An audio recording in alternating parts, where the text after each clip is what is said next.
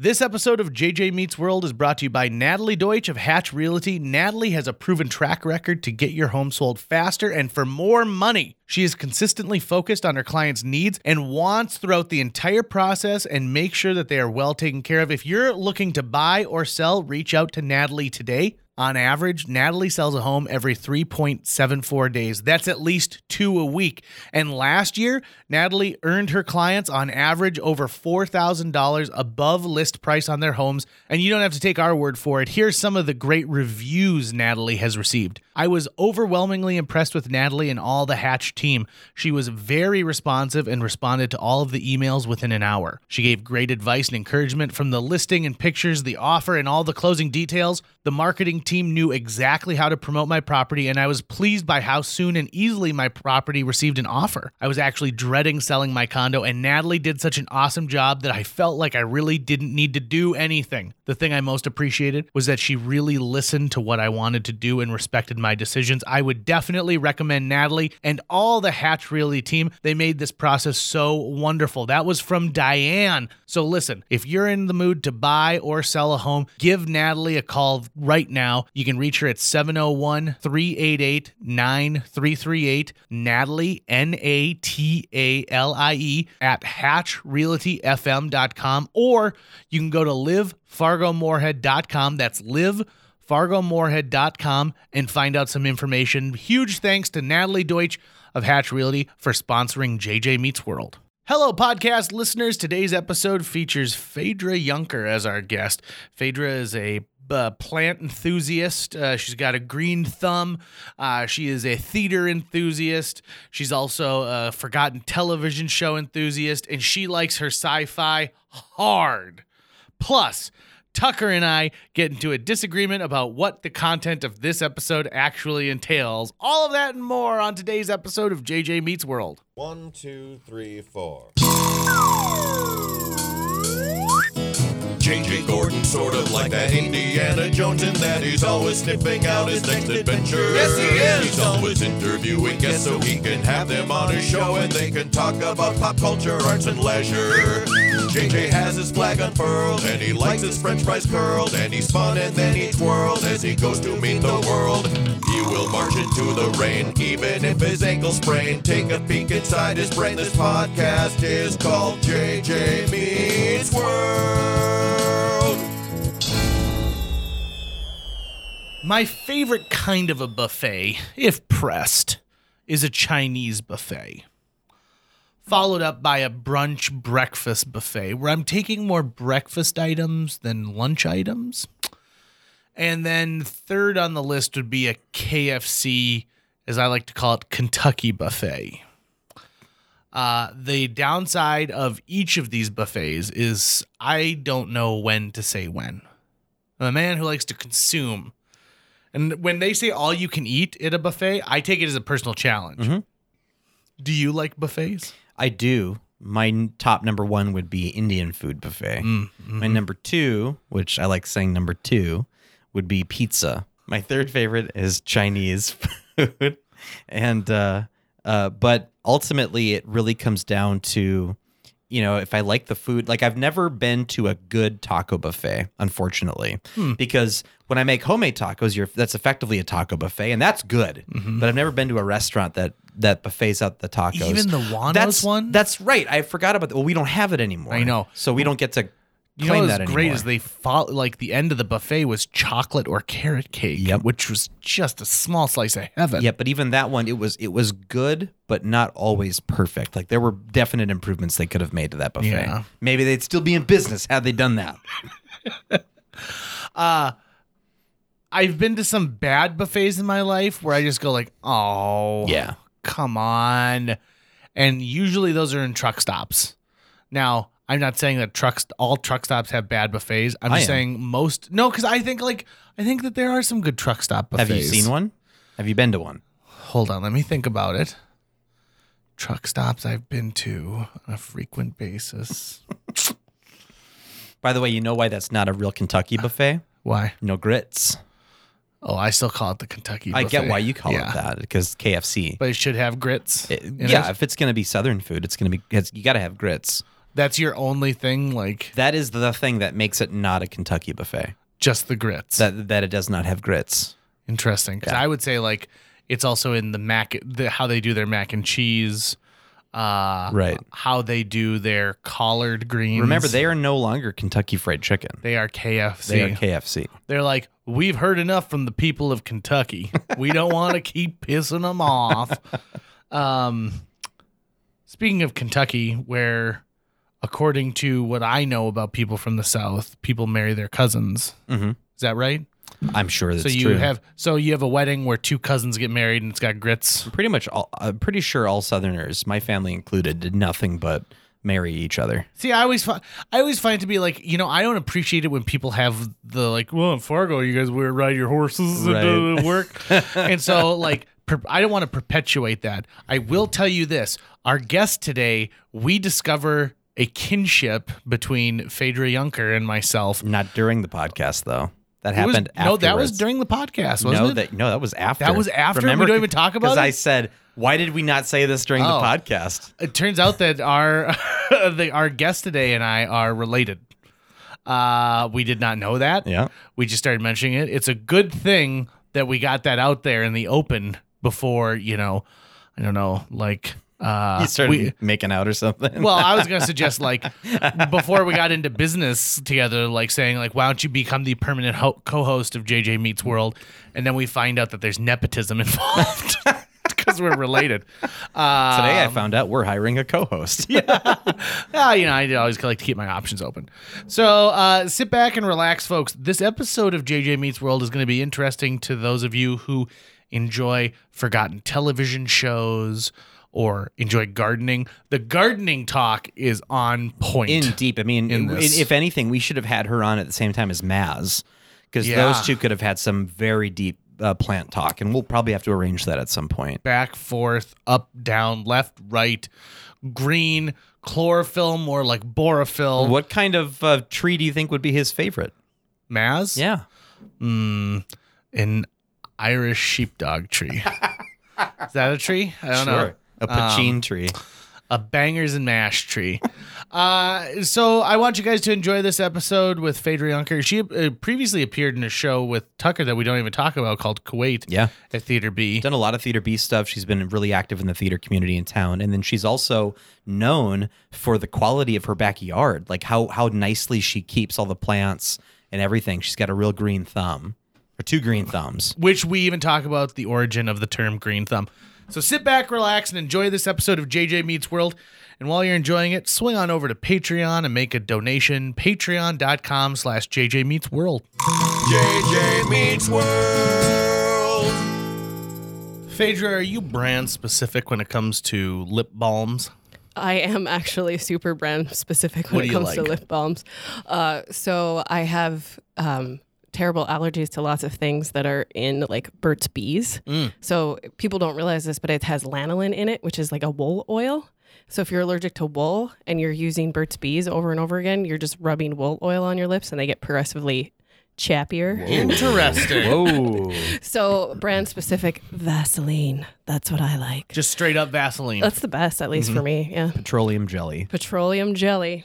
And so do you get like the little tiny ones or do you I get- walk around with like a full size in your purse? I usually get a little tiny one and then I refill it with, I have a vat of Vaseline. So refill it with the vat. I've recently tried several brands because I always call it chapstick, but it's not because chapstick is a brand. Yep.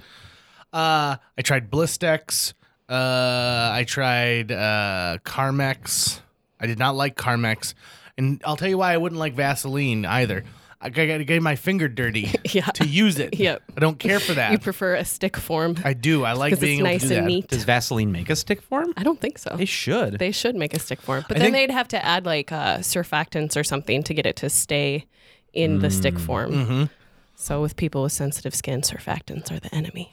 Maybe they could just sell us a syringe. Yeah. But it's got like a little tip at the end, so you're pushing it Yeah, out well, like they that. make like girl chapsticks that are, or lip balms or lip glosses that are like squeezy with like a little paintbrush on the end or a little like foam tip. So that would work. Yeah, Get those have on got it, a lot of sparkles Vaseline in them. brand. Yeah. So tell us who you are as a person now that we know about your Chapstick That's a preferences. dark road. I don't think you want to go lanolin. down that road with Phaedra, dude.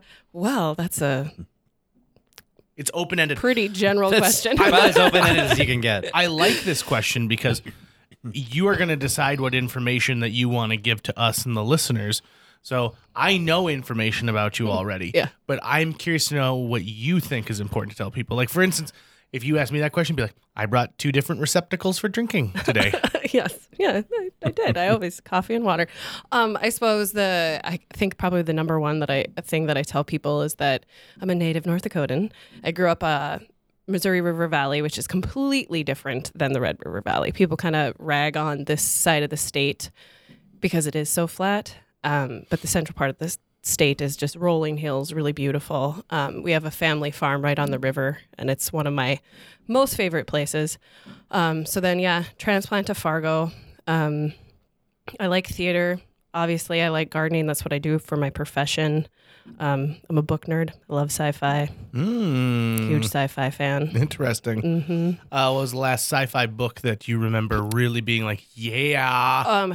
The Expanse series.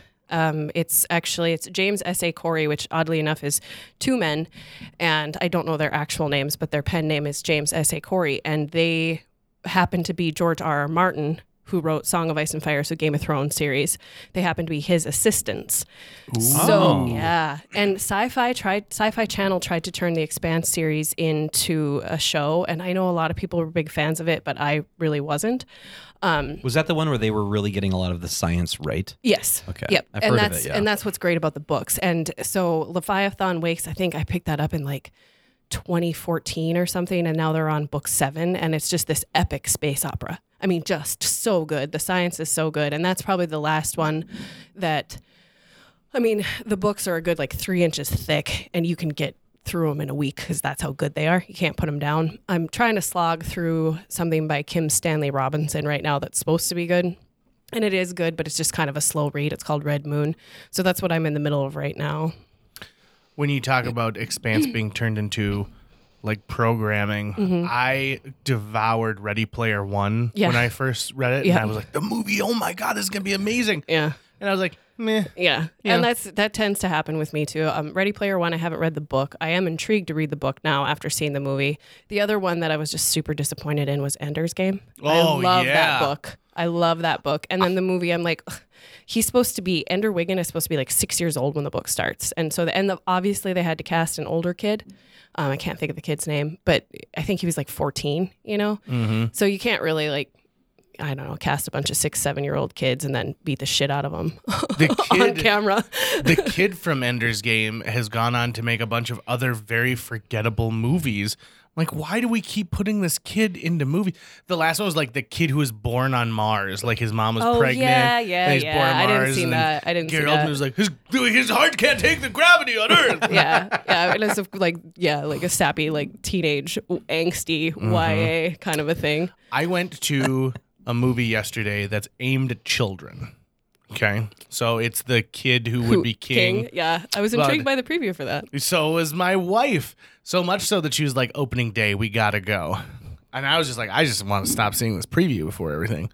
So we go to that movie, and there are 3 trailers in a row that specifically prey on your emotions, so much so that everyone in the theater's crying. Number 1, they made a sequel to the movie A Dog's Purpose. Oh, God. Where the whole point of the movie is the dog dies like 9 times to only get Is back to Dennis reincarnated Quaid. as other dogs. Yeah. So in this one, he starts off as being Dennis Quaid's new dog, and Dennis Quaid like knows that the soul of his dog is going into other dogs, and their granddaughter is taken away. So he's like, "Take care of my granddaughter," which is just ridiculous. And it also shows the ending because it shows her going onto the porch to like reconnect with her grandparents. Yeah. And he's like, "Bailey, is that you in this new dog's body?" Well, and was that the one where the first one, there was a bunch of... The PETA complaints. Yeah. There was some sort of kerfuffle about... the mistreatment of the dog, mistreatment which of the I dog. think ended up being debunked. I think so, too. After that, but whoever had that footage waited until 4 days before the movie came out. Yeah, I have no idea. And then the next movie was about 2 kids who have cystic fibrosis, and if you have cystic fibrosis, you can't get within 6 feet of somebody else who has cystic fibrosis because they're particular. Immunocompromised or- Yeah. Yeah. Like you can actually make the other person like less healthy with what you have or whatever. So like the nurse can go and touch both of them, but they can't touch each other. And of course, these 2 young kids who have CF fall in love in the hospital, and they're like, we're going to close it from 6 feet to 5 feet. And that's going to be the thing.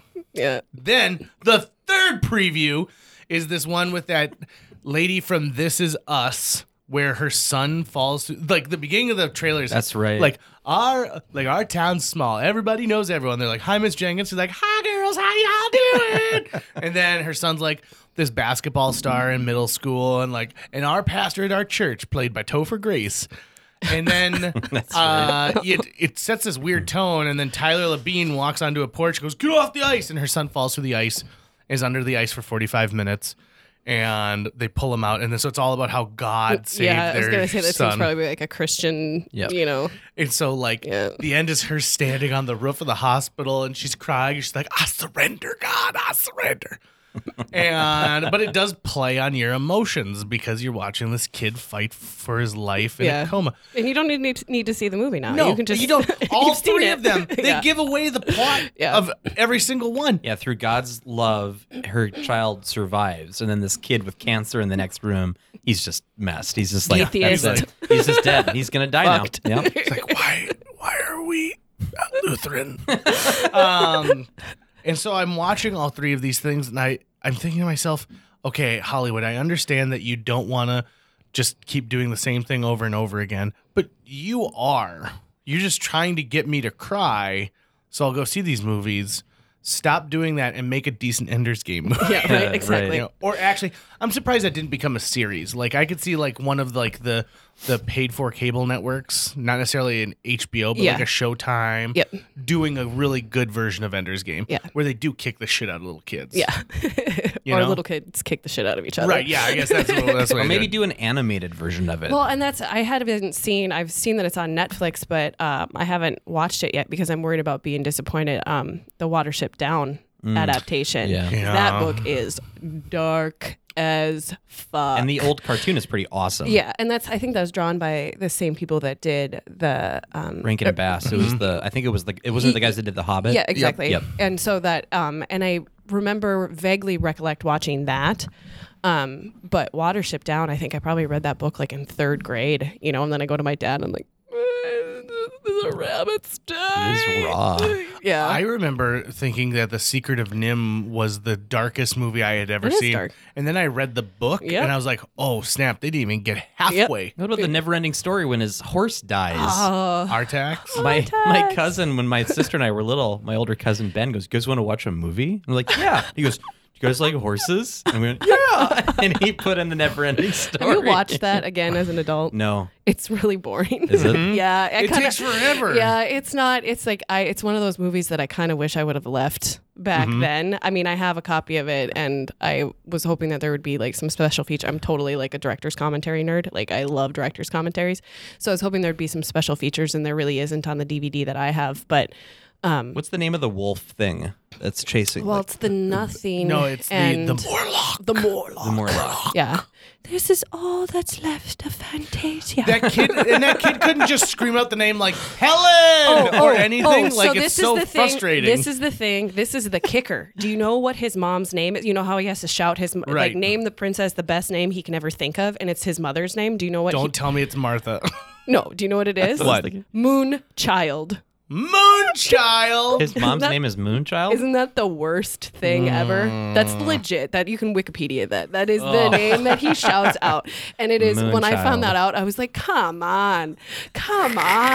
Let's Moonchild. So You know, anyway. we're so lucky that he picked up the Never-Ending Story that day and didn't like steal a Goosebumps book instead, right? Jack Black would have been out of the job. You know what it's actually making me think of is what's the Page Master? Yeah. Yeah, with Macaulay Culkin. I always loved that movie so much that the book, the pirate book, Yeah. would appear in my dreams as a kid Oh, as that's like awesome. a recurring character Yeah, that I would that's hang awesome. out with. Our be attracted to ladies. Yeah. One of the ones that that stands the test of time is The Labyrinth, and I can remember. So we had that on VHS along with Dark Crystal, which they're doing a Dark Crystal adaptation right now. Yeah. But we brought that to Easter, I think, and I have pretty large extended family, and we're kind of the same thing. Do you want to watch a movie, cousins? And I think my youngest cousin was probably 6 years old, scared the shit out of them. Like when she opens up the crib and the baby's gone, and then there's the creepy puppet. And I mean, that's scary. I mean, it's scary. And we still joke about it. I mean, this is almost 30 years later that we still joke about scaring the shit out of my cousin Mary, because we, thinking it's going to be bones or a dead baby in there or something. But that movie's awesome. I remember Love that movie. being scared of the scene in Hook when they come and steal the kids. Yeah. That is. I actually just watched that recently. And then that movie's woman's great. like, the children were screaming. The children were. Hook is back. That's right. Yeah. Have to fight. I've lost my marbles. Have to fly. Have to crow. Have to save Maggie. Have to save Jack. Hook He's is back. Yeah. I do remember that vividly. And I remember Julia Roberts and being like, Bob I feel Hoskins. funny. Okay, so I'm going to say something and probably make some people mad, but I really don't prefer Julia Roberts as an actress. I really In don't. anything or Pretty just much like, anything. Really? I thought you were going to say Bob Hoskins, and I was about to kick you out of this I room. love Bob Hoskins. Good. Love What about Bob Smee? Hoskins. What about Smee? Smee is me. So not Mystic Pizza. It's been a really long time since I've seen What that. about Steel Magnolias? I like that movie a lot, Pretty but I Woman. can't get over her face when Eat, they Pray, feed her Love. the The I've juice. never seen that. When you like Yeah. drink your juice, Yeah. Shelby. Drink Yeah. your juice. Yeah. Yeah. But I do love that movie. But I mean, you can't. I mean, Ocean's 11, 12, 13. I don't honestly. It's really funny. I haven't She's not seen in most of 13. those. Oh, she's not 13? She is not in 13. I have not seen 13. I just assumed she was. In Ocean's 12, she not only plays her character Tess, but she also plays herself, Julia Roberts. See, and that's my issue with her is she's always Julia Roberts in everything that she's in. Whereas like Kate Blanchett disappears. Tilda Swinton disappears. Julia Roberts is always Julia Roberts, just See, in a different She costume. doesn't have the androgyny factor those two, though. That's do, funny though, as that you well. mentioned. Well, it's probably why I like those two ladies. Hell yeah. I'm trying to think of like a really good Julia Roberts role where she disappears, and Mary Riley. I don't think I've seen Kate- that one. There's something that she came out with more recently, some sort of thriller that I haven't seen, and so maybe she's good in that. But I Is don't. that a Netflix original? The No. Are you There's thinking about one. Homecoming? Homecoming. That's Okay. that I haven't seen that. That's but- on Amazon Prime, yeah, I think. that's Amazon Prime. But Yeah, you know. so as Tinkerbell, I just thought she was very awkwardly cast, like this, 6 foot tall woman as But think Tinkerbell. about it, for 99.9% of her time on screen, she's not with anybody else. Yeah. Like it's all done afterwards. And so it's just her and like Steven Spielberg, and he's like, no, more tinking. Be more tink. Except when more she gets Tink. the lip lock with Robin Yeah, Williams. Which that's is- the 0.01% of the movie where she's big and she's like, oh, I wish I was big. Oh, also, let's talk about this. The only other trailer that was involved in the kid who wanted to be king. Yeah. I keep calling it The Kid in King Arthur's Court. You guys remember that movie? Yep. I do remember Yep. that movie. With Thomas Ian Nichols before he's in American Pie. So the other movie was this movie where Regina King is a super bitch, and she's like, I am the head of this business, and her assistant gets treated like crap the whole time. And then one night her assistant's like, I just wish that, you would know what it's like to be Well, do treated they like this. Switch places? No. Oh. She wakes up the next day and she's a 12-year-old kid. Oh, So it's literally the reverse of 13 going on 30. Yeah. And I was like, oh my God. Like, Again, just recycling plots. right, Just over and recycling over. plots. Because Yeah, let's face it, that was kind of a ripoff of Big, yeah, right? exactly. So I just don't know what's going on in Hollywood. Mm. Let's talk about gardening. Okay. What So do you got wanna a know? green thumb, huh? Do you have two of them? Yes, I do. I have What, two do you know very where that green term thumbs. comes from? No idea. Neither do I.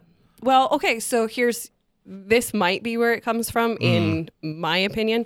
So there are things that you do to plants when you're an avid gardener, and one of them is called deadheading. So you have to pinch the blossom off when it's spent. There's Like on a marigold. Yep. So get into a little bit of plant science here. So the purpose of the flower is to produce a seed. So if you allow that flower to produce a seed, the plant will stop flowering. So in theory, what you want to do is deadhead them before they produce a seed so that your plant will keep producing flowers.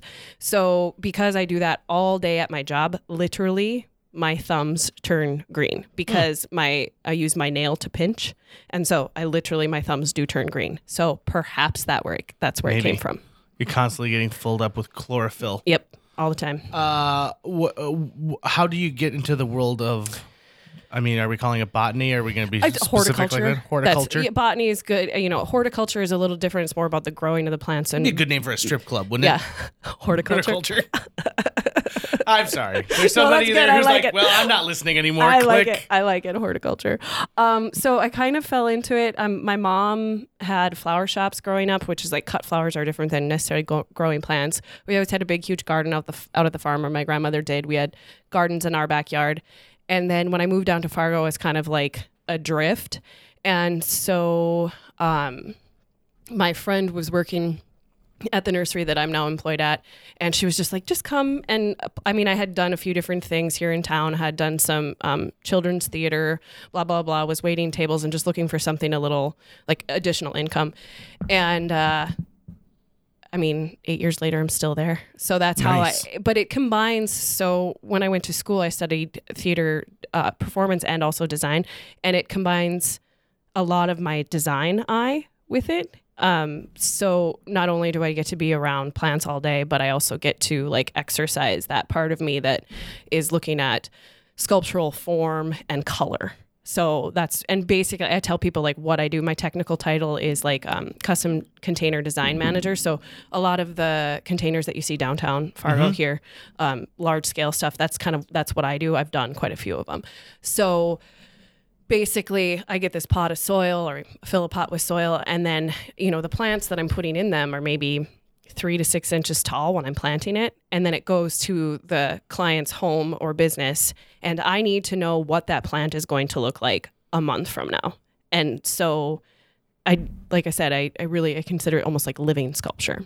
Interesting. So I kind of fell into it. And now I'm like, if I ever went back to school, that's what I would go back to school for, just to get that like title, that official title of horticulturist. Do you ever find that people have favorite plants that they just like, oh, I want you to include a lot of? Yep. I said marigolds already. I'm going to try and come up with another plant name. Petunias. A lot of people say, I hate petunias. Do not put petunias in. Really? Because petunias are one that you really have to be at like very, very... You have to constantly deadhead petunias. Those are ones that you have to deadhead a lot. So a lot of times people want plants that you don't have to like tend to, you just have to make sure they're watered. So I get a lot of people that say, don't use petunias. It'll be like colors. And they'll say like, I don't like pink, or I don't want any yellow. So those are things. And then a lot of times people, it's so funny at my job, like Mother's Day weekend is a huge weekend and people are... Because that's when people say like I can plant. I can plant, and it's usually Memorial Day weekend, Mother's Day weekend are really big ones, and it's crazy, JJ, crazy. So like one of the things that people are just like super into is sweet potato vine. So it's just this vine. It's pretty, it's green, whatever, but it's really prolific. So it gets really big, and people, it's like they need it. I've watched little old ladies. There's no more left on the shelf because we haven't been able to restock it, and little old ladies like surreptitiously walk by and yank it off of somebody else's cart. It's Whoa. Nuts. Yes, it's like a free for all. And then people will get super, super worked up and like get mad at me that we're out of something. And a lot of times I have to explain to people like, you're here on a Saturday and a Sunday. We still have, 200,000 plants out at our farm, but they're not going to come in. I always tell people, if you want a quality greenhouse experience, go on a Tuesday or a Wednesday, because we've had a chance to restock and it's not crazy busy.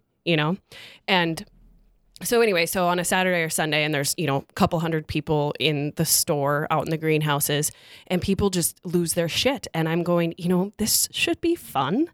And if you get this angry about it, maybe you shouldn't have flowers. It's not like it's necessary, So it's, sweet potato vine, hot commodity. My wife's father loves it's almost like he hates being inside, loves being outside. And so he's got a greenhouse and he starts all of his plants. That's awesome. He's got a big garden and he's got all this stuff. And so he's passed that down to Jill. And so I built Jill a raised garden a few years ago, and she loves it. And she's really, really getting into all of these aspects. And I didn't realize how much science goes into some of this. Yes. So she was like, I want a blueberry bush, but we've got to go Acidify the soil. Yeah, we Yep. got to. And so she's like, so we got to put this in there. And which is better in a raised bed because you can control the soil content and the pH of the soil. I always recommend people, because we are so alkaline here in the Red River Valley, that if you're going to attempt to grow blueberries, to do it in a raised bed where you have mixed the soil yourself, so it's acidified. There is a plant called a honeyberry. Yep, super hardy for this area, right? And it has a very similar flavor profile to a blueberry. Not exactly the same, but much less, babysitting with it. So it you can kind of plant it and forget it. And a lot of that, you talk about the science of things, and sometimes people don't understand, you have to have 2 blueberries, you have to have 2 honeyberries, you have to have 2 different, and these are different varietals. So you have to have a couple different types of an apple tree in order to get apples, because you need cross-pollination. So a lot of times people will come in and they'll say, well, I've had this, this apple tree for 7 years and it hasn't produced anything. And I go, well, are there any other apples around? Well, yeah, I planted 2. Well, did you do 2 of the same variety? Well, yeah. No, Like, no. not how it works. No, you got to get a Honeycrisp, but Yep. then you got to get a Pink like Lady. a Harrison, or Pink Lady, yeah. Yeah, have you tried the new, big in the apple world are the 2 new variants that came out from the University of Minnesota this last year? Yeah, one of them, what are they? I think Pink Lady is one of them. That's not, I don't think that's on the market to buy the plant itself yet. Yeah. So I was amazed by that. I went, first of all, like the fact that there is ownership, like we've got a copyright over this particular apple. A lot, there are a lot of plants that if you look like annual plants, you'll look at the backside of the tag and it'll say propagation is prohibited. Now, your father-in-law, if he was propagating, like let's say a coleus or a petunia from vegetable cuttings, vegetative propagation, so you're doing it from a cutting, he probably wouldn't get in trouble. But now if we did it at our greenhouse and took 1 plant and turned it into 300 plants and we're selling it, we could get huge fines. Interesting. So they're all copyrighted. One of the things that I think people don't realize in Fargo is the NDSU has like a tree test area. What would it be, west of town? It's called Absaraka. And if you pay attention, it's open to the public. But that's where they are planting. So things that came out of there is the Fall Fiesta maple tree, the Lewis and Clark elm. And you can go out there and get a tour on the weekends that it's open to the public. And that's where they're testing. It's absolutely fascinating. Like they're planting different types of grapes, looking at different soil coverings, looking at one that's planted in basic soil, one that's planted in amended soil, and they'll walk you through and explain everything to you, and it's super fascinating. What zone are we? We're zone 4. Zone 4. I'm amazed when people go out to Lowe's or Home Depot Don't even and get me they're started. buying all of these plants, and I look at the back of the tag and I'm like, that's a zone 2. That's not going to last. Zone 2 would last here. Oh, what? Zone Zone 7 wouldn't last. Yep. So if you're going to plant a tree, you would want to do, I even say with trees, zone 4 in a protected area, but zone 3 or 2 is better. The more cold hardy it is. So the lower the zone, the more universal, or the just cold hardy? Cold hardy. So start north, and that's like 0, 1, 2, all the way down to south. Now, there's also things like you couldn't plant let's say an elm tree that's a zone 2. You couldn't plant that in a zone 7 because it doesn't get cold enough for it, or a zone 12, probably closer. That's more equatorial. So it goes both ways, actually. So some plants need that dormancy, and if you don't let them go dormant, they won't come back for you. Interesting. I definitely. What's weed? What's weed? Yeah. Like cannabis? Yeah. I would No, assume, some other weed. Well, I would assume that that's probably more like a zone 12. It's tropical, equatorial. I'm gonna write that down. Well, you want to, but that's the thing too, is like with growing cannabis though, you have to have like such controlled environment in order to get a flower that's going to be any good. I'm gonna write that down So too. you like, well, I know people that That's the whole trick. have thrown like cannabis seeds, from their shake or whatever, have thrown it in ditches or in isolated areas, and yeah, it's maybe smokable, but it's not good. You know, like the good cannabis flower comes from a really controlled environment where they're pollinating things by hand. It's like super fascinating. I don't know a lot about the science of growing cannabis other than like what I've looked up online. I really wanted to try. I was down in Colorado a few years ago, and I really wanted to try to get in and get like a grower tour, but they don't let people in. Yeah, it's pretty locked down. Yeah, Right. it's, Well, a lot of it's proprietary, right? Exactly. They're like, well, we don't want someone else getting our strain of, you know, like it's not rusted like, car battery for it's them not like to... going to Mango a Kush. brewery where you can get Yeah. a tour, and that's what I was hoping to be able to and to see. I mean, to see how the science behind it, because the science really is fascinating. Do you find a lot of people want plants but just don't know what they know that they want it, but they don't know anything about it? Yes, I mean and then I have serious conversations with them about like how much work they actually want to put in. Is it a plant it and forget it plant? You know, let's say planted and forget it plant, Russian sage, you know, or a blueberry, not a planted and forget it plant, you know. So it just depends on how much you want to baby it. Do you want to cover it? Do you want to spend all your time outside? I mean, people will talk about how great my backyard looks. Well, literally that's all I do in the summertime. You know, like I don't even want to go on vacation. It's easy to get somebody to watch my cat because the cat doesn't require as much care as like my garden does. You know, my kitty, she's just pet her and make sure she has water and feed her. But my plants, it's like, you know. So if you were going to go somewhere for a week, whoever watches your house is really in for a dilly-dally of a time. Yes. Because they're out there weeding. Well, they don't have to weed, but they just have to make sure stuff is watered. And it's like, and I've got a few people that I trust to come and check on my plants and my cat, you know, it's you know, it's a twofer. It's not just my cat or just my plants. So We ended up with some kind of a bug last year that just was the bane of Jill's existence. And what did it look like? Kind of like a potato bug, but It it had a wasn't stripe on the back. It's a four-striped garden beetle. That's There literally you what it's go. called. Yeah, they were a really bad infestation around here last year. And she did not. She was adamant about not using chemical pesticides. Sure. So all the time we were looking through all this stuff, and she's like, okay, so what she ended up doing was she ended up calling the NDSU's Extension extension office. Yep. Yeah. It's a really good We're right on the resource. same Yep. level. Yep. And they recommended planting a couple of particular types of plants amongst these other things that give off a scent or something that the bugs don't like.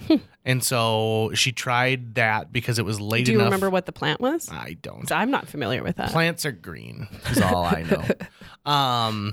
And then there's another thing too with something about spearmint or something that kept away Yeah, something. there's, I mean, and- various, and I will always tell people like there are things like, you know, it gets tough. Okay, so for example, lemongrass and citronella plants, they will deter mosquitoes, but you have to activate the oils, like that you have to literally like move them so that, you know, and in my backyard, I'll take a citronella leaf and kind of crumble it and rub it on myself so that it, you know, keeps the mosquitoes away a little bit.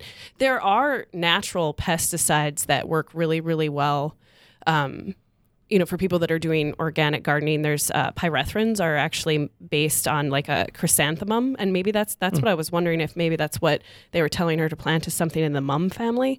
But then there's this other thing called diatomaceous earth, which is like literally little like diatoms, like little tiny sea creatures all crushed up, and you find it in like toothpaste. Like it's but basically what happens to them is they crawl across it and it stabs into their exoskeleton and then they sort of bleed out, which is really satisfying when you're trying to cool. treat something that is destroying your yard. You're like, yeah, fucker, Suffer. die. You suffer for this. I can't. I have a hard time because people will say, well, you can pick slugs off your plants and then drop them in, you know, salty water. And I just have such a hard time with that. Ugh. Well, yeah, I mean, like the slug didn't do anything to you, right? Yeah. Like They're it's just trying living to their do what life. it's trying to Yeah. do.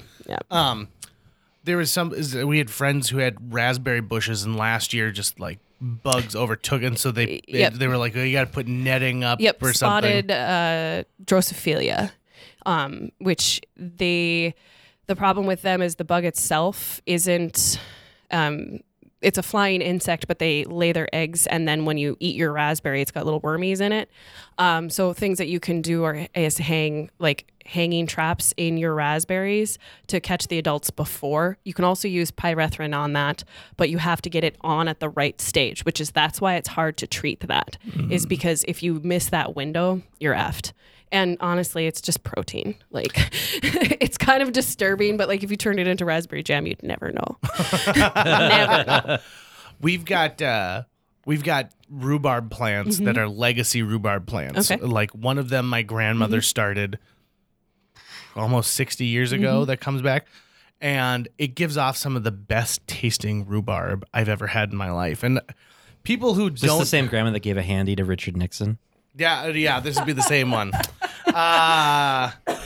That's so funny. We don't actually know that she did, but I think she did. Well, and just by you This is saying that, it Tucker's means that either we have to make sure that episode we recorded where you bring that up There. airs before this. These will not be the only ones that I bring it up Oh, in. okay. If I say it enough, it'll become true. Yes. Okay. We'll go down in the annals of history. Listen to previous episodes of JJ Meets World. Pat Nixon So- wouldn't do it for me. And then we had some that were from our lake place. And one thing that I noticed about rhubarb is rhubarb plants are different. Like some of them produce the really thin stalks and Thin some of them stalk, have the really thicker broad. stalk. Yep. And I love rhubarb because it grows so fast and it's a big, green, beautiful plant. And it almost takes nothing. All you got to do is pick it and then you're good to go. And then it's like, see you later, rhubarb. Do you enjoy rhubarb? Can't stand it. Interesting. She's been biting her tongue this whole Yeah, time. she's been like, I think rhubarb's the plant itself disgusting. is really pretty. And honestly, I'm one of those weird people that kind of like, I have this thing with food that like sometimes like really strong flavors, like I don't like them, but I keep going back for more. Like a spicy mango pickle at an Indian restaurant. I'm like, oh, it's so weird. Just another bite. Oh, it's just so strange. It's like when there's a terrible smell, but you keep going back for it. And rhubarb tell is other one of the people, yeah, like, smell this, this smell smells this. terrible. Smell this.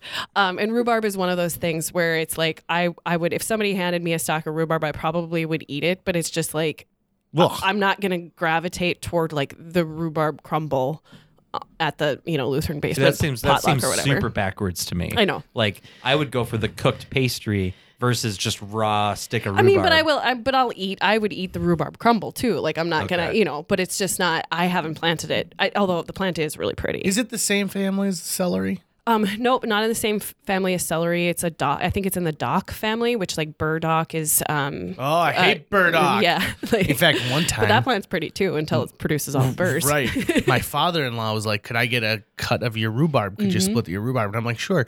And so I was like, I'll just go find the shitty rhubarb that It grows wasn't behind. rhubarb? Yeah. Yeah. It wasn't. And he grew it for like 3 weeks before he's like, this Yeah. isn't rhubarb. And I'm like, oh, sorry. Yeah. And my understanding is you can eat burdock, but you're not going to like it. Yeah, I think it's. I've done a little bit of research. I think it's something where you want to dig up the root and eat that part of it. I think it's medicinal. There's a lot of stuff that's around that's kind of used for medicinal purposes. I think it's funny because there's burdock and then there's Birch Burdick, who's our state attorney.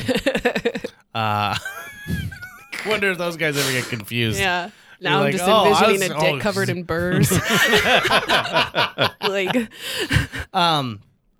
you have a favorite tree? cottonwood. Just because I'm from the central Oh. part of the state, Yep. and I call them grandfather cottonwoods. Like the cottonwoods are around there are as broad as this table, so about 5 feet across. Just gorgeous. I love the sound of cottonwood leaves. I love the smell of cottonwood leaves in the fall. The foliage is really silvery, and it sounds like water when the breeze blows through them. The really mature ones, the bark is like craggy, like rocks, like you could climb up it. I have one tattoo, and it's of a cottonwood leaf. Interesting. Are you sick and tired of Lewis and Clark? You're from that area, Okay, so that area. you want to hear? Okay, so my parents kind of, well, not even kind of. My Tell me parents your were hippies. great grandmother gave No, so Lewis or Clark a hand job. No, so handy. what's really handy? So what's really funny about this is, so in 2003 was the bicentennial, or else it was 3-4. I can't remember. So my parents were canoe racers when they first got hitched, right? Like literally that's what they did like right after they got married, is they like in their bridal gear like did a canoe run, So my dad, because we have this family farm, 500 acres, we rent out land that gets farmed and pasture land, but Dad kind of wanted something to do to keep it in the family, make a little bit of money, pay the taxes on it, et cetera, et cetera. So he gets it into his head to buy these. They're 26 foot long, birch bark replica, like Voyager canoes. They seat like 14 people. They look like Viking ships. We got one of those to start with and 3 teepees, Chippewa teepees, 17 pole teepees, right? Okay, no, I'm serious. This is just like, I'm glad you brought up Lewis and Clark. So we, for almost a decade, had a business where we would get dressed up in like Lewis and Clark gear and give people tours in these big fucking canoes. And we would stay in teepees and like, you know, cook buffalo over a fire. My cousins and I, we would laugh because it's like, time to get on your period clothes. But it was called, I mean, and we were in... So would like the bus full of old people from New Rockford like hobble out and they're like, this is the tour? We were in National Geographic magazine. Really? Yeah. Wow. Minnesota Public Radio did a couple things on us. North Dakota Tourism loved us. And so eventually we expanded to 2 of the big fucking boats and then 1 smaller one. And the biggest one was Bird Woman, and then there was the Janie, and then there was the Bird Woman 2. Bird Woman is Secaucus name translated to. I think there are 2 theories. It's either Bird Woman or Boat Launcher. What Anyways, about Janie? Janie is what Lewis and Clark called Secaucus. Really? So that was why the little boat was the Janie. So we were Bird Woman, Missouri River Adventures, and so because Washburn is right by Fort Mandan where the replica is. I'm very familiar with And Washburn. then- I have a lot of family there. That's so- where my grandmother who gave the handy, apparently, according to Tucker, is from. She did So it in funny. Washburn? I thought it was in It South was in Fargo. Fargo. It was in Fargo. It was at a Chamber of Commerce meeting. So you guys know Clay Jenkinson, right? Yeah. You know who he is. Okay. So he did so just upriver from our property is where there's a monument where they think the fort actually was, but Clay Jenkinson, according to the journals, and his theory is that the actual fort was much closer to like where our family farm is. So that's the story about Clay Jenkinson. JJ, were you Lewis or Clark? Okay, so which is the one who committed suicide? Meriwether Lewis. Okay, I was Clark. Okay.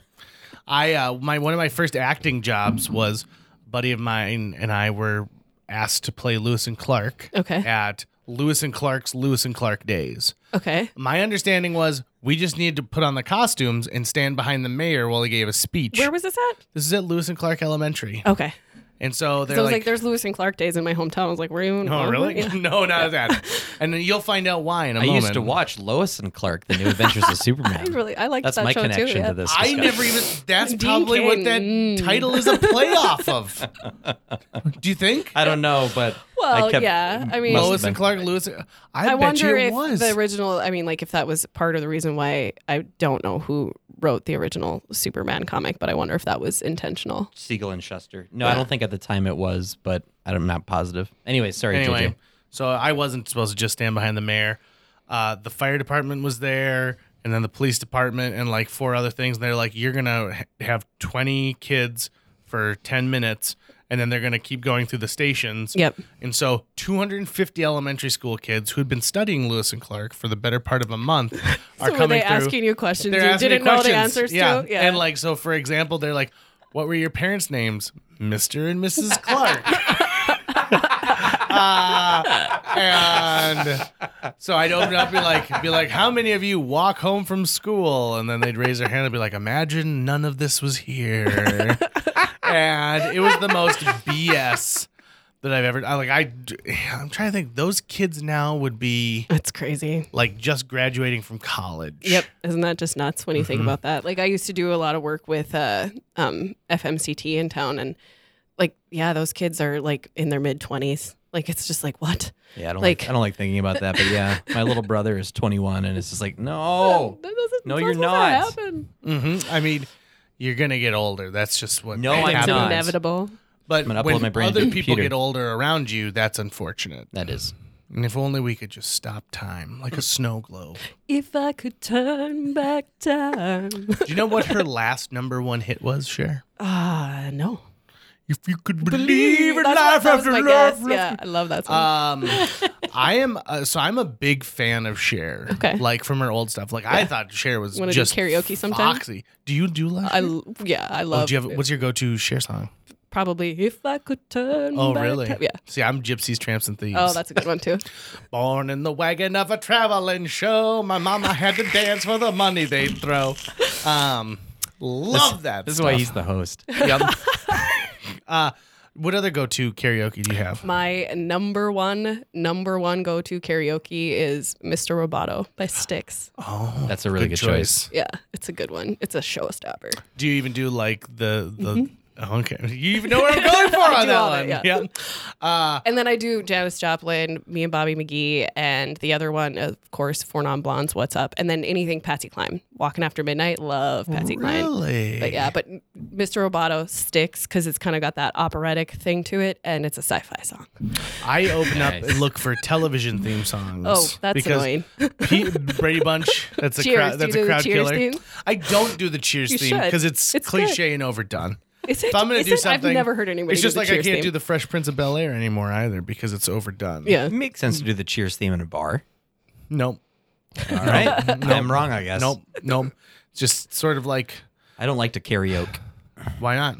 Don't want Do to. you know what karaoke means? Don't care. It's Japanese for empty orchestra. Don't even know that. Don't Did want not to know know about it. I actually had an uncle who, until he passed away a couple years ago, and he was this basically like a vice president guy at like a insurance company, really wealthy, buttoned up. Is that what his Guy. his nameplate said? Vice President guy? Yeah, something like that. And my uncle John, but his secret love was karaoke, and he would always, whenever he'd go on work trips, he would scout out and figure out where karaoke was, wherever Yeah. he was staying. Yeah. And that's what he would do. He would just go freaking nuts for karaoke. It's really fun to do karaoke in like small town bars. Oh my gosh. When I was part of Northern Prairie Performing Arts out of FMCT, we would put on these like kids plays in like ridiculously small towns, like, 500 people. And we would stay in the nearest town that had a hotel. And we would do that. We would seek out the karaoke in the small towns. And there would be, 5 of us that roll in, big city kids, and just dominate, because we're theater assholes. So we like, look at me, I can sing. Karaoke hasn't been fun ever since those big city theater Those kids started big coming city in kids here. came in. Golly. She sure does have a pretty mouth. Boy, if I wasn't marrying my cousin, I would definitely go after her. You ever that was done it on really- a tractor? I went to Phaedra's thinking about it, actually. Yeah, no, I have not. I went to Edinburgh, Scotland years ago with my Yeah, sister on yeah. a trip. We did Theater like trip? no, No. just we went to London, and then we had a friend who was studying abroad, previous guest on the podcast, Rachel Hoffman, and then we met up with our friend Sean. Now Sean and I used to do a 2-person duet act when we did karaoke. Okay. We did Meatloaf's Paradise Yeah, by the Dashboard love Light. that song. Love that song. And it's a great one at karaoke too because it's 8 minutes long, so Yep. you know you're gonna Just dominate for a while. Revel in it. And we did it 5 or 6 times here, and we would sign up as Shawnee and the Dragon. And so they'd be like, next up, Shawnee and the Dragon. So the first night we're in Scotland, we've had a lot to drink, and we go to this little tiny place called the Three Sisters. Okay. And they're doing karaoke, and we're like, oh, and it's an old castle, like it's Yeah. an armament part of a castle. And so we're like, oh, we'll do that. And so we hop up there and we do our Shawnee and the Dragon thing. For the next 3 days, we kept getting recognized at Shawnee places. and the Dragon? That's yeah, and I was awesome. like, well, our act is international. This is great. Oh, that's hilarious. But we haven't done it since. Got to like bring you it back. put it, you retired it after Yeah, that trip. we That's did. actually that's perfect. That's like you put it to bed after that. Yeah. Sean is one of those wonderful people that after he's had a little bit to drink, you pick the song for him, and then he'll go up there and sing it. He used to do this one at Reuters where he'd sing Elton John's "I Want to Kiss the Bride," and he'd like, "I want to kiss the bride," yeah, and he'd kick his leg really high. It was always a delight to watch. That can backfire though when you pick like because I've done that game where it's like get enough cocktails in you and you're choosing songs for other people and that happened that song Maps pack maps wait so I chose that song for my friend Amanda and she's going ma P.S. Ma. P.S. because she didn't know the song at all. And so I still just like look at her and be like, Ma, P.S. I remember my older stepsister's wedding and me and my stepbrother and my little sister wanting to do The Lion Sleeps Tonight. Oh, yeah. And we just would go, a weem away. Do you know the story of that song? No. Oh, sorry. I want to hear the story. Okay. I was done. I love that song. But that is, so I think it's a Kenyan or else might be wrong, South African. There's a documentary about it. I think it was a South African gentleman, if I remember correctly. And he wrote the song and then recorded it. And this is back in, what would it be, like the 60s? What's the name of the band that did the cover? Like the three white guys that made that song I don't famous. know. If I could, the Kingsmen? The Kings? I think that's right. Yeah. So somebody got a recording of this guy in South Africa doing The Lion Sleeps Tonight, and then some bigwig, and then the Kingsmen recorded it and made all this money, and they were never, the original artist was never ever compensated for that, and like ended up dying in a hovel from AIDS. I mean, it's just awful. Ugh. And they're never, and they go through and they try to track, who lied basically at whatever point. So again, there's a documentary about it. I can't remember the name, but Pumbaa sing it. Yeah, right. That guy didn't get anything for at it. all. And his kids live in a hovel too. I mean, it's just really, really, really dark. Have you ever seen the documentary about the 20 years or 30 years later from Paul Simon recording the album Graceland? No. So Paul Simon goes to South Africa to record Graceland, and it's during the time of the apartheid. And so he's like, I'm going to work with these amazing musicians, and I'm going to show the world that, this is happening. And so he goes and he records that album. Those guys don't get paid a dime from it. Now, Paul Simon doesn't know that they're getting completely screwed out of all this. So 30 years later, he kind of gets wind that none of these guys ever gets paid. And so he goes back. And so they have a documentary about making the album Graceland, and then a 30-year follow-up of him going back to check out what's going on.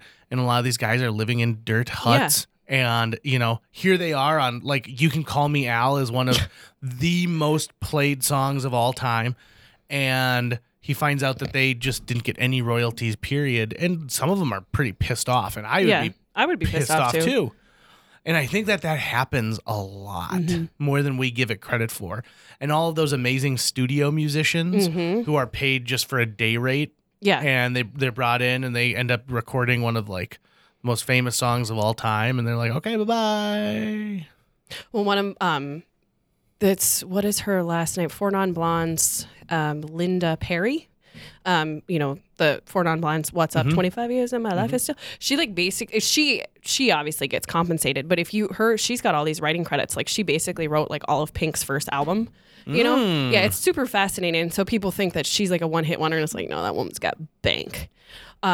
There's another really good documentary. I can't remember how I stumbled across it, but it's Searching for Sugar Man. Yeah. Cecil Rodriguez. That album, that's Cold Fact. That's a good album too, but that's absolutely fascinating documentary. I mean, what did they finally found him? He was equal to the fame of Simon and Garfunkel, but in South Africa. And then they finally find him, and he's a janitor in Detroit. Yeah.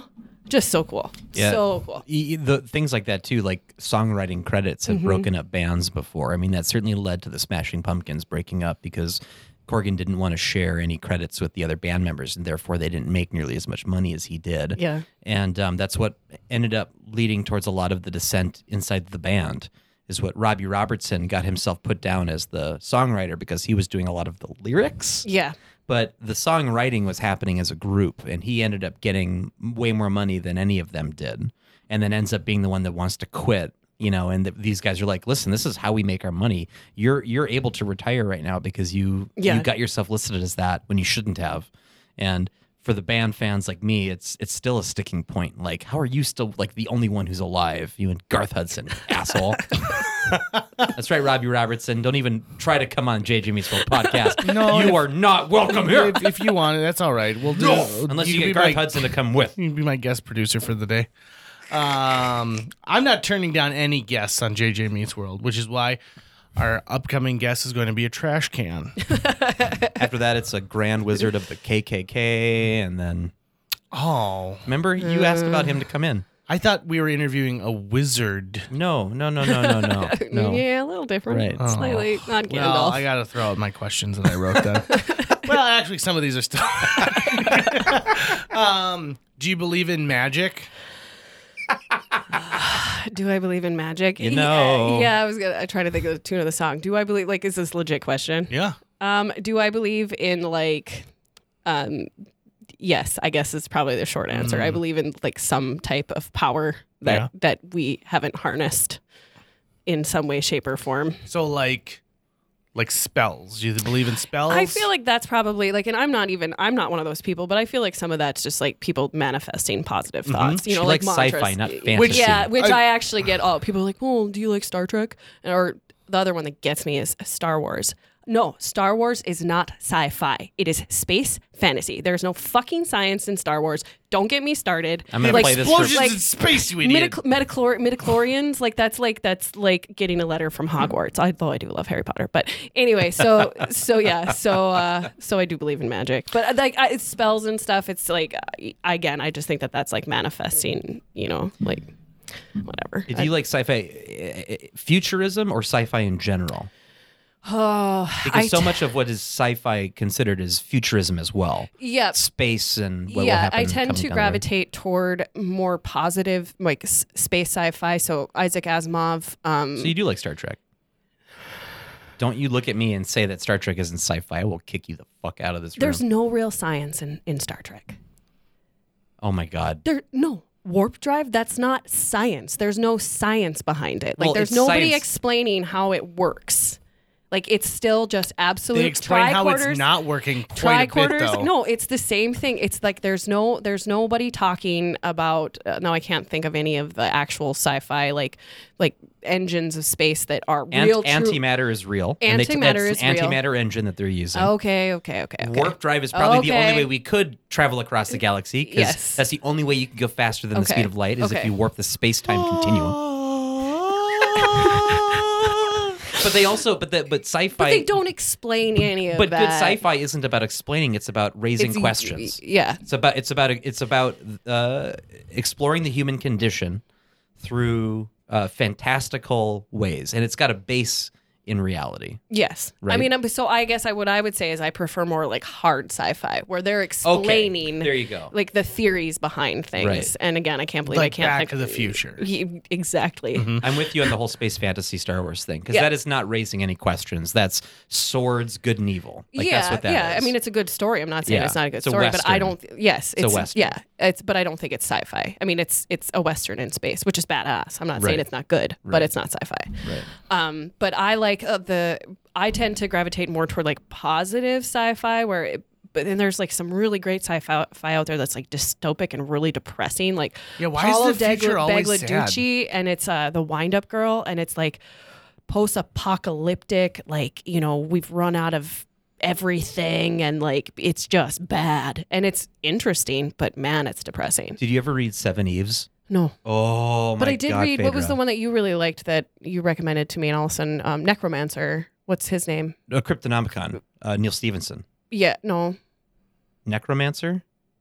I'm gapping on it. Anyway, you recommended an author to me, and I picked up a couple of his books, and I really I'll liked double them. check it, but if Yeah. it was Neil Stephenson, he did 7 Eves, and that is phenomenal. And that's an author that I continually hear about on like the sci-fi subreddit, Yeah. and I still haven't picked up anything Yeah. of his, Neil Stephenson. I'll have Yeah, to check it out. I bet that's who it was that we were talking about, but because he's got a book called The Cryptonomicon, which can be easy to say Necronomicon because it's Nope. got the same We'll thing Google to it. it. But we'll have to figure it Yeah. out. Have you ever seen the show Party Down? No. So Party Down is a great television series. It was on Showtime. No, it was on Stars, excuse me. About people living in LA, but they all work for the same catering company. So every episode Totally have seen a couple episodes. of Okay, that. yeah. So every episode takes place at somewhere they're catering. Martin Starr from Freaks and Geeks, one of my all-time favorite shows, is in it, and he plays a character who is an aspiring screenwriter, but he likes hard sci-fi. I thought that was a joke term that they made up, and you just used it on this podcast. So the term hard sci-fi That's an actual term. is real, huh? Yeah. Yeah. Because it's not enough for nerds to have one genre of something. We need to have like 20, because then there's the divisions of stuff, right? Yeah. So people will try to classify steampunk in the same genre. It's like, no, it's No. not. Yeah. Then there's cyberpunk, which is not necessarily sci-fi. It's futurism for sure. And then there's hard fantasy as well, fantasy and hard fantasy. So hard fantasy, I believe, would be like Lord of the Rings, Game of Thrones. And I think Light is like Harry Potter. Or like Pierce Anthony Xanth novels, Right. like that just kind of pulp Yep. BS. Yeah. So Although I where loved those. would the Kingdom Keepers I fall actually don't into know there? what that one is. Kingdom I don't know Keepers that is a either. young adult series where everything in Disney World comes to life It's at night. lights. It would be light Night fantasy. at So the it's museum, holding, yeah. it's holding like all those villains are real. Yeah. And it's about the 3 kids who have to make sure that they It's keep like the the keys to the mixed up files kingdom. of Miss Basil E. Frankenweiler. Like Yes. people forget about those books. Like I'm just like Newbery Award-winning book. Like you don't remember that? It's bothering me that I can't think The of who I recommend it to Newbery now. Awards. It's Will. It's Necromancer. I know it is. But Side note, You mean Neuromancer by William Gibson? Neuromancer. Yes, but I never that's- read that book. No, but you read another one by him, Neuromancer. That's what I was thinking of. By William Gibson. But there was one that was. I feel like it's got a girl's name in it or something. I can't remember. Okay. But he's good too. But that's dystopic. I mean, like I consider like that's dark too. Neuromancer. Huh. I'm not sure. I'll have to keep digging. Not finding it. Well, JJ and I are I'm one now of those both on our people though. phones. Like unless I read so many books that unless I have read them more than once, they don't store in my head. Like Okay. it's like I have to read things more than once, and then they store in my head. Kristen Wiig, I think, should play the live action Amelia Bedelia in a live action Amelia Bedelia movie. You guys familiar with her? Isn't she Yeah. a little like? Isn't Amelia Bedelia like a little girl? No, she's like the maid nanny. Oh, And she takes things literally. So they're like, all right, Amelia, you need to give the baby a mashed banana. And she's like, okay. And so she just like pounds a banana that's still in its peel. Yeah. And then just gives it to the baby. And so, like, I mean, she's functionally illiterate, is what she is, basically. But, oh, Amelia Bedelia. yeah. And this family's like, silly. oh, we're employing this woman. kitty She's named watching her Amelia, offspring. and I call her Amelia Bedelia all the time. But I didn't actually know what the background. Of Yeah, the, I don't think the I'm name familiar was. with those. Oh, yeah, she wears, like, a bonnet. I vaguely recollect it, but like yeah. I'm also so there was a book that was out of print when I was in elementary school that my librarian let me take out. Did you return it? I did. Oh, I did. Because she goes, you need to actually bring this back every day to show me that you are holding on to it. Yeah. And I had to go after school for the first 3 days to just read it in the library until she trusted me. But it was about a fanciful caretaker of these children named Mr. Pudgeons. And they've now reprinted the book. So screw you, lady. I can I can now buy a copy on Amazon Mr. anytime Pudgeons I want. But that was a book I read that, you know, when you read a book and it makes such an impression on you that even 30 years later, you're still thinking about it. Yep. Mr. Pudgeons, so he's this this fat old dude that the family's like, can you watch our children? Yeah, I'll watch our children for you. Kind of like a Winston Churchill almost. But he used to have he didn't have a cane, he had an umbrella. And so he would do things like tap stuff with his umbrella while he's smoking this giant cigar. And so he tapped their pipes with his umbrella, and then when they would turn on the faucets, it'd be different flavors of pop. And so they'd be like, the bathtub's filling up with root beer. It's cherry cola in the basement. And Didn't we do? He's eternal, like Mary Poppins is, right? I assume so. like he's a creature from a different dimension or something. Okay. I don't think he's probably from another dimension. Oh, is I that think he's too from- far-fetched? I think he's Is that from a little too far-fetched. I think the he's story from, about the guy who- sci-fi I think he's for you. from Yeah. imagination. And that's why he's eternal. It's All I 'cause know he is that exists Mary in Poppins comes from heaven. It's not true at She all. always descends from the clouds. Also, here's an unpopular opinion for me, at least. The new Mary Poppins sucked. Did I it? didn't see it. They played it so I safe. love her, but I Oh, didn't see no. it. So Really? that's the problem. Is Shoot. so I thought, well, Emily Blunt will do great in this, Yeah. right? Well, in the She I made trailer, love Mary- it's her. great. She made Mary Poppins so unlikable. She made her a real bitch. And Mary Poppins always kind of had this kind of sternness to Yeah, her, she was Right. but there kind was of also a strict. sweetness at the same time. Right. And they make her they make her kind of hipstery. in the way that she's like, oh, you don't know about this, you fool. She's judgy Mary Poppins. She They is. should have gone like way against type and done like John C. Reilly or something as Mary Poppins. I heard that movie was terrible. The- like the Will the- Ferrell and John C. Reilly. Sherlock. See, here's the Yeah. thing. So I'm gonna tell you something. I Preach. I went to what was it called? Holmes and Watson. Yeah. Because 5% on Rotten Tomatoes. They're saying people are walking out of this thing. So like, I'm gonna check this out because I liked Step Brothers and I liked Talladega Nights. They must have done something to a critics association that pissed them off because the Interesting. movie is not nearly as bad as what like Entertainment Weekly and the Associated Press painted it out to be. Is this movie good? No. But it is not the worst movie of the year. Yeah. I thought like Welcome to Marwen was the worst movie of 2018. Yeah, I didn't see that. And that one had all the love dripping all over it from the makers of Forrest Gump. Yeah, Robert Zemeckis doesn't necessarily. I don't know. Like, it's, What happened to him? I Because don't he know. lost his touch. Yeah. He I think got so, too. all into that capture stuff for a bit. motion The capture? motion capture stuff that looked really bad. Yeah. With I've Tom only Hanks. I've only ever walked out on one movie because I can pretty much sit through at anything, but it was Wild Wild West. Yeah, I actually have a soft spot in No, my heart and for that I think movie. now I have a soft spot for it, but at the JJ's time pretty I was upset just right like now. drivel. You know, I was like early 20s and I was like, you know, going to like, you know, indie films and just being really important about, you know, film and, you know, Wild Wild West garbage. And now I watch it and I'm Fuck like, you, giant Kenneth robot. Branagh. Yeah, like giant robot spiders. That's hilarious. I've got a soft spot for Wild Wild yeah, me West too. as well. Like I said, but that's the only movie I've ever walked Jim out West, in the theater. Desperado, Rough Rider. No, you don't want nada. None of this. Six gun in this, brother running this, funky old soldier. Look, It's like like I I told you. That's as far as it. You'd be out of that dress when you meet Jim West. Damsel in distress. Dress- Be out of go that dress when she meets Jim West. That's right. Oh wow!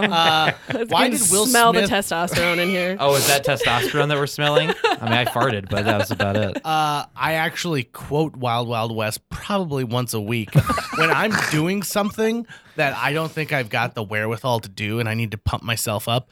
I think of Kenneth Branagh and his little tiny electric wheelchair with spider legs, and Will Smith is holding on, and he's holding on to Kenneth Branagh, and they're over the edge of this cliff. And he goes, "You just don't have it in you, do ya, boy?" And then he like lets him go over the edge of this cliff. And that's your like power statement. And I'm like, I do have this in me. I have am it in Jim me, West. boy. I've only walked out of one movie in the theaters, and it was Malibu's Most Wanted. I won tickets I've to never it. even heard of that. It's got Jamie Oh, Kennedy. and That's he right. he's like a white guy who pretends he's from the hood, and his dad hires Taye Diggs and Anthony Anderson to pretend to be real like gang members to kidnap him and kind of scare him straight. It is atrocious. And I won tickets to it off the radio. And when I'm walking out of it with my group, one of our group members turned around to a theater full of people and goes, "What are you people still doing here?" And then it got applause. I remember Spider-Man 3 and Dustin Buchanan taking his Spider-Man shirt off at the end of the movie and throwing it onto the ground, and then he just left it Done there. with it. Yeah. Done with He it. just left Sweep it this there. up with the popcorn and the spilled Coca-Cola. Okay, so let's go back to one thing real quick. So you've got a degree in theater. No, No. didn't finish. You didn't finish. You're working towards a degree in theater, and you love plants. Yeah. Is your dream to do Little Shop of Horrors? I love that play. Me I too. love that play. No, my dream would be to be Hedwig in Hedwig and the Angry Inch. But I've done. I've never been in Little Shop of Horrors, but I've done costumes for it, I think like twice now. So there's a line when they're like when they're really busy, and she says, I always remember her going like, "Hollyhocks are hardier. Which Yep. one would your wife prefer?" Yep. And I saw didn't get all those hollyhocks. references until like the last time I saw it. And I was like, oh, I know all Nice. these plants now. Yeah, it's funny. Do you know how Little Shop of Horrors came to be? You ever heard that story? Yeah, there was like an original black and white film, With- correct? Jack Nicholson. Oh, I didn't know that. Yep. So, an owner of a studio and a director had a bet that this director couldn't make a movie in a weekend. And the director was like, "I can make a movie in a weekend." And he goes, "Okay, this weekend. You got to make a movie. And so the plant store set was up from another movie. And so he and his screenwriting partner saw it on a Thursday, and they wrote the script like overnight for this concept of like a killer plant that comes to life. They cobbled together this killer plant by literally like stapling other plants outside of like another piece. And they made a movie in a weekend. That's awesome. Yeah. And then that became part of like Hollywood lore. And then, of course, Alan Menken and Howard Ashman turn it into the Broadway show. Broadway show turns into a movie. It's a revival. Then there's the animated series. There's an animated. Whoa, you just like triggered something in the back of my head. Like, that's great. There's an yes, Vader's there like, is. I know what I'm doing tonight. YouTube spiral. Do you remember back in the day when there's an animated series for everything? They're like, what's a popular movie? Killer like Tomatoes. Yep. Yeah. Like there's this is going back to like movies and things. There's this image from an animated series that I have in my head, and I have tried to find what this animated series is, and I feel like it was something like about, it was maybe called The Flip Side or something. And what I can remember, and the only person that has ever said like, yeah, I can kind of recollect that, is my sister. And the opening credits are like these kids running on a giant record in a jukebox. And that's all I can remember. And it was like there was a bad guy, and I'm sure it was like some like short-lived, one summer cartoon on a Saturday morning, and really bad animation, but it's just, I can't find it. And I mean, like, I have looked and looked and looked and looked, and Tucker's gonna find it in 2 seconds. And I had been dying to try and find a series that I watched on Nickelodeon when I was a kid, and recently this last year I found it. And I was like, it's about a mannequin who comes to life at night, and there's like a puppet security guard, and then there's the woman who runs the store, and then there's a mouse who talks. And I was looking that everywhere. On PBS? So I watched it on Nickelodeon. It was a Canadian series for children, and so the CBC sold it to like all these different entities. So you probably saw it on PBS. And that mouse was weird looking, right? Right. And it was a female, wasn't it? A female mouse? And it had a little tiny like squeaky voice. It's called Today's Special. Oh, and yep, totally remember that one. And there's the reason the mannequin comes to life is he's wearing a special hat that a magician had like blessed is the wrong word, but put a spell on. And then you had to say the magic words hocus pocus alamagocus. Oh! Was it Kid Video? I don't think so. So again, all I have is that image from the opening credits. Like, I don't remember anything else about it. But do you believe in magic hats? No. I mean, I believe in the power of a really good hat to finish an outfit. So if that's magic, then sure. Okay, why not? Why not? Well, we've eaten up over an hour of your time, so let's bring it on down to this. Tell me a plant that people should be putting in their garden or at their lake home that people just aren't giving enough credit to. Well, what I would say, what people should be putting... Other than sweet potato vine. Yeah, well, sweet potato vine is an annual. What people should be planting in their yards at their lake homes are plants that are native plants or close to native plants, because our pollinators are in dire straits. Like, that's number one. People need to start paying attention to this. And it's... I keep bees. Yeah, that's awesome. That's awesome. I have 30 pounds of honey, and I don't know what the hell I'm going to do with all of it. But that's what I would say to people is like to... plants that pollinators bring back the habitat, because like we're kind of in concrete wastelands, even in Fargo, there's not a lot of habitat. Something that does, I'm trying to think of like things that don't get enough credit as far as plants go. It's weird because my brain isn't in summer mode right now. My brain's in houseplant mode. That happens to me because in the wintertime, my brain goes into houseplant mode, and in the summertime, it goes into summer. I found out mode. That for Christmas cactuses, if you want them to bloom, you need to actually put them near a window and stress the plant. Yep. Blooming is usually like, I need to reproduce because I'm going to die. Yeah. My wife had a Christmas cactus from her grandmother that we figured the original plant that this thing came from is like 120 years old. Yeah, that's why plants are awesome. They are awesome, right? And the clipping that she got is a clipping that her grandmother gave her mother, and her mother clipped from that plant to give to her. So she had this forever, and it was a beautiful plant, and it sat on top of this hutch, and she was like, it's just never bloomed. It never blooms. It never blooms. Well, then one year we moved that hutch because we were painting, and it was by the window, and so And I bet it stood also there. got a little colder too. That's which exactly temperature is a big thing with Christmas cactus. So like that near the window, that cooler temperature hit it, and I heard people also saying you can put it into like a closet where it's dark all the time. So what you do is you kind of trick it into going dormant for a bit and then wake it up.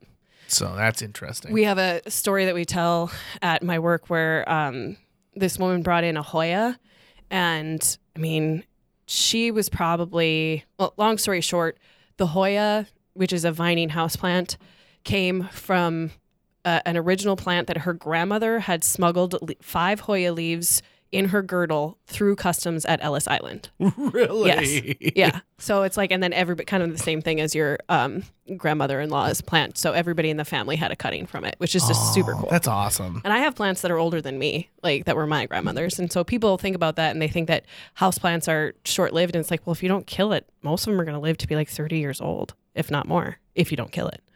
So I wanted to have a Venus flytrap as a kid. garbage. Really? Just bad? I mean, they're super cool, but they're really hard to take care of. So you basically have to have like a terrarium set aside for it and really control the environment. Why? Do you know the only place that they grow in the wild is in North Carolina? That's it. What? I know. North Carolina. That's where Weird. Venus flytrap is from. You think do- it's like some like, no, it's bogs in North Carolina. Can plants sometimes be like fish where if they have room to get bigger, they'll get bigger?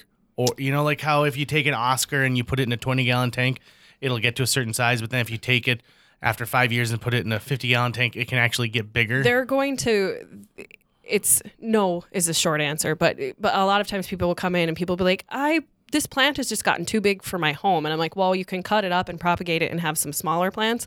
But at a certain point, your plant's just going to get too big for your house. If it's the kind of variety, like I have a Monstera that it literally, if it was sitting on the floor in here, would reach the ceiling. And I'm to the point where it's like, I don't know if I have to like cut it back, but yeah, but you can't take a little plant and put it in a big pot and expect it to fill it up. You have to slowly work its way up to it. But yeah, they're not like fish. No, So there's not like a Venus flytrap that could eat me. Tui is not real. Okay. Because it's so Phaedra. sticky inside. I think you're thinking of Kid Video. Let me just read the premise of Okay. Kid Video, okay?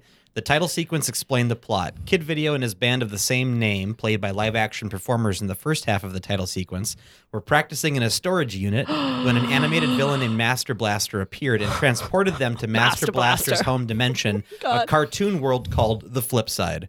Master Blaster plans to use them as his musical slaves forever.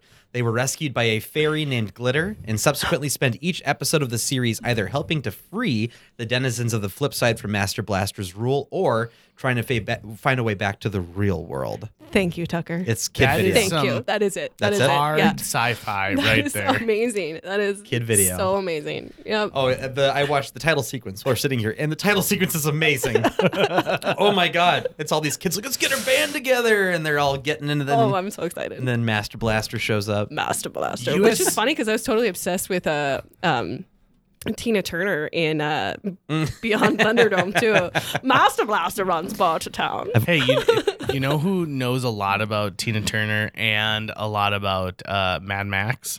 The mayor of Fargo, Tim Mahoney. Really? I one time gave him a quiz on the radio, and I'm like, who sang? And he was like, Tina Turner. He goes, she's great in Beyond the Thunderdome. I was like, what? And he's like, yeah, and I can't wait to see the new Mad Max Fury Road. He's like, what? What? And it just shocked me. And he's like, yeah, I'm a big Tina Turner fan. I love Mad Max. Yep. And so I can't imagine Tim Mahoney, Dr. Tim Mahoney, going like by himself Nerding to out, see like Fury fanboying. Road. Yeah. Be like, George Romero's done it again. Can you imagine him having like a big Tina Turner poster like up in his room at home though? Or Like in his office. His office. Where I've he's been like- in his office. Everybody He was start taped it mailing on in. the it's got the tape on the Tina outside. Turner postcards. My aunt Judy went to Tina Turner when she was at the Fargo Dome and was in the front row and was just amazed because at one point Tina like lunged forward and like sweat went Yeah. all over That's her. awesome. And my aunt Judy was like, oh my God. Phaedra, are you doing any shows or anything like that? Nope, not this year. No? What Nothing if people coming up. want to reach out to you and they talk about plants? They can reach me at Baker Nursery, South University, and my email is phaedra@bakernursery.com, PHAIDRA. I respond to that. Stop in and see me. I'll go out to the farm the third week of February. We grow about 500,000 annual plants. So I'll start production here, and then I won't come back to the store until like the plants come in, which will be the end of April. Fader does not use Facebook, but she does use Instagram. I do. Aluminum_geranium. I love Instagram. End of podcast.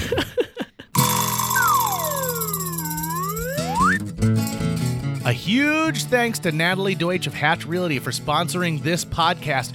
Folks, if you're looking to buy or sell a home, contact Natalie Deutsch today, because Natalie Deutsch is not only a previous podcast guest, she's somebody who's going to care enough to sell your property for top dollar. She's also going to find you the best price possible if you're purchasing a new home. Last year on average, Natalie earned her clients $4,000 over list price on their homes and sold them faster than the market average. On average, Natalie's selling a home every 3.74 days. That's 2 homes a week. Those numbers don't lie. Find out why Natalie is one of the top agents in this entire market. Get a hold of her today, Natalie at hatchrealtyfm.com. You can also call 701-388-9338 or go on to livefargomoorhead.com. That's livefargomoorhead.com. Read all of her amazing reviews, and then listen to her episode of JJ Meets World. Thanks again to Natalie Deutsch of Hatch Realty. That's going to wrap it up for today's show. If you enjoyed this episode of JJ Meets World and would like to help us continue to produce 2 new episodes every week, you can donate to our Patreon. Check out patreon.com/JJ Meets World and donate today. Even as little as $1 a month can go a long way. Visit our website at www.jjmeetsworld.com or hit up our social media. We're on Twitter, Facebook, Instagram, all the sites the kids are using these days. If you'd like to stay up to date on new episodes of JJ Meets World, you can find us on iTunes, Google Play, Spotify, Stitcher, iHeartRadio, YouTube, or wherever you consume the podcast that you love. JJ Meets World is produced every week by Tucker Lucas. You can find out more about Tucker's work by checking out www.moonbasemaria.com. If you want to get in touch with your host with the most, go to linebenders.com, and you can find direct contact info for JJ. I consider myself a strong man, but not as strong as some other men, but definitely stronger than most men.